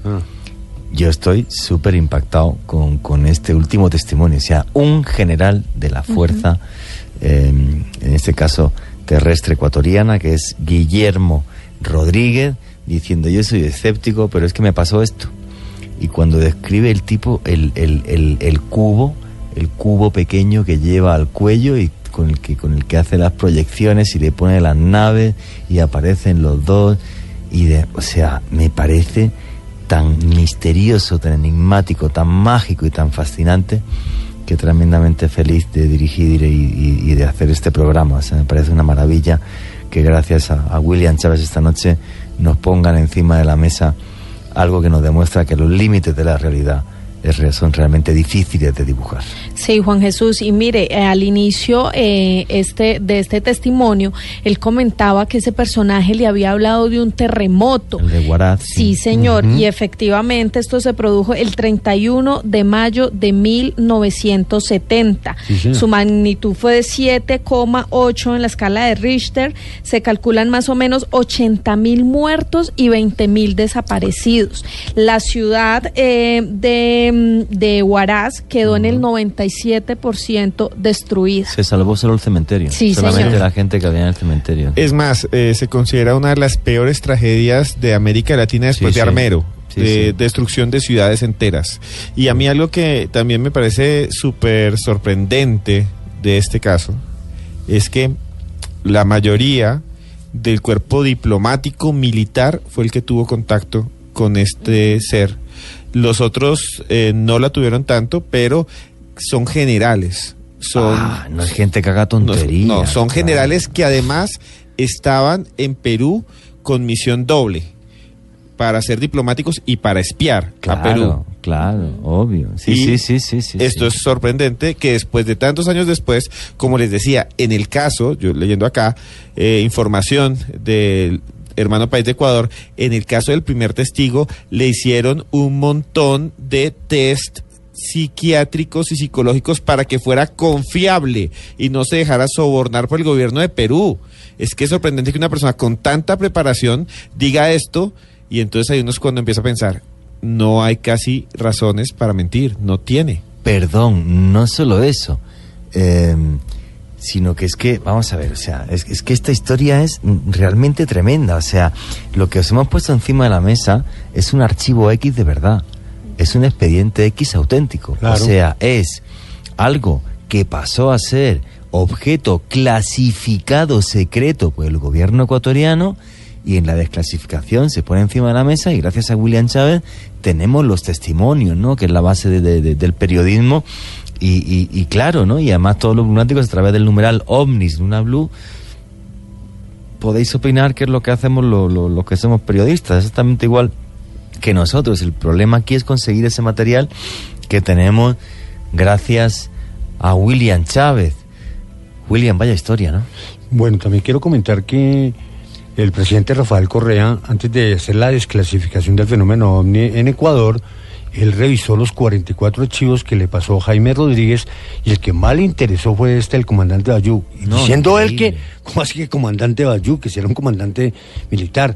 No, comandante de una nave. Y él no quiso creer hasta que tuvo en las manos los documentos que le dio este señor Ávila, y fuera esto el general Guillermo Rodríguez. Y habló personalmente con ellos por más de 7 horas. Inclusive hubo creo que también hubo esto, la máquina de detector de mentiras, creo que también, porque a mí me pasaron, si es posible. Sí, claro, me comentaron de que ese año hicieron la máquina de detector de mentiras para ver si esto era real. Sí, señor, yo les cuento esa historia y eso lo vamos a tratar mañana en la conferencia en Bogotá, en las personas que quieran de pronto ir a Bogotá, en la calle 45, número 1341, mañana, miércoles 7 de diciembre, 6:30 de la tarde, aporte de 20.000 pesos, mi celular 311-265-9381, 311-265-9381 a partir del día de mañana. Gracias. Juanje, ya para terminar, ya estamos a la medianoche, ya pasamos al día miércoles, claro, estamos en el meridiano de la noche. Y bueno, quería saludar rápidamente a los tuiteros que nos acompañan hasta ahora. Sadita, que dice que es difícil de asimilar todo porque es muy confuso. Racumín, que hace un chiste burlándose de una persona de Perú, no lo voy a decir, pero un saludo a él. Joselito, que dice que estamos llegando al final del programa, que un saludo para Juanje, para mí, para Joana, muchas para gracias. William. Jairo César Rocha, que dice que son muy reales los episodios. Testimonios, él describe episodios, pero deben ser esos. Y Researcher, que está por aquí.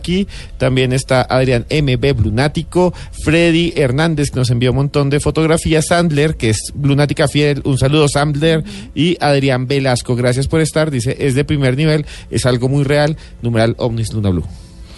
Pues chicos, yo no sé vosotros, yo hoy tremendamente impactado, lo digo y lo repito siempre, es lo que más me desconcierta, y aunque a veces me quiera apartar de él, del fenómeno ovni, me fascina tanto que de vez en cuando no puedo evitarlo y me sumerjo en mi viejo archivo, en filmaciones, en documentos, en testimonios, en fotografías que nos muestran una inquietante realidad que nos rodea, que casi siempre es invisible y que de vez en cuando, no sé por qué, se muestra, demostrándonos más que nada que realmente vivimos en un mundo mágico porque está repleto de misterio.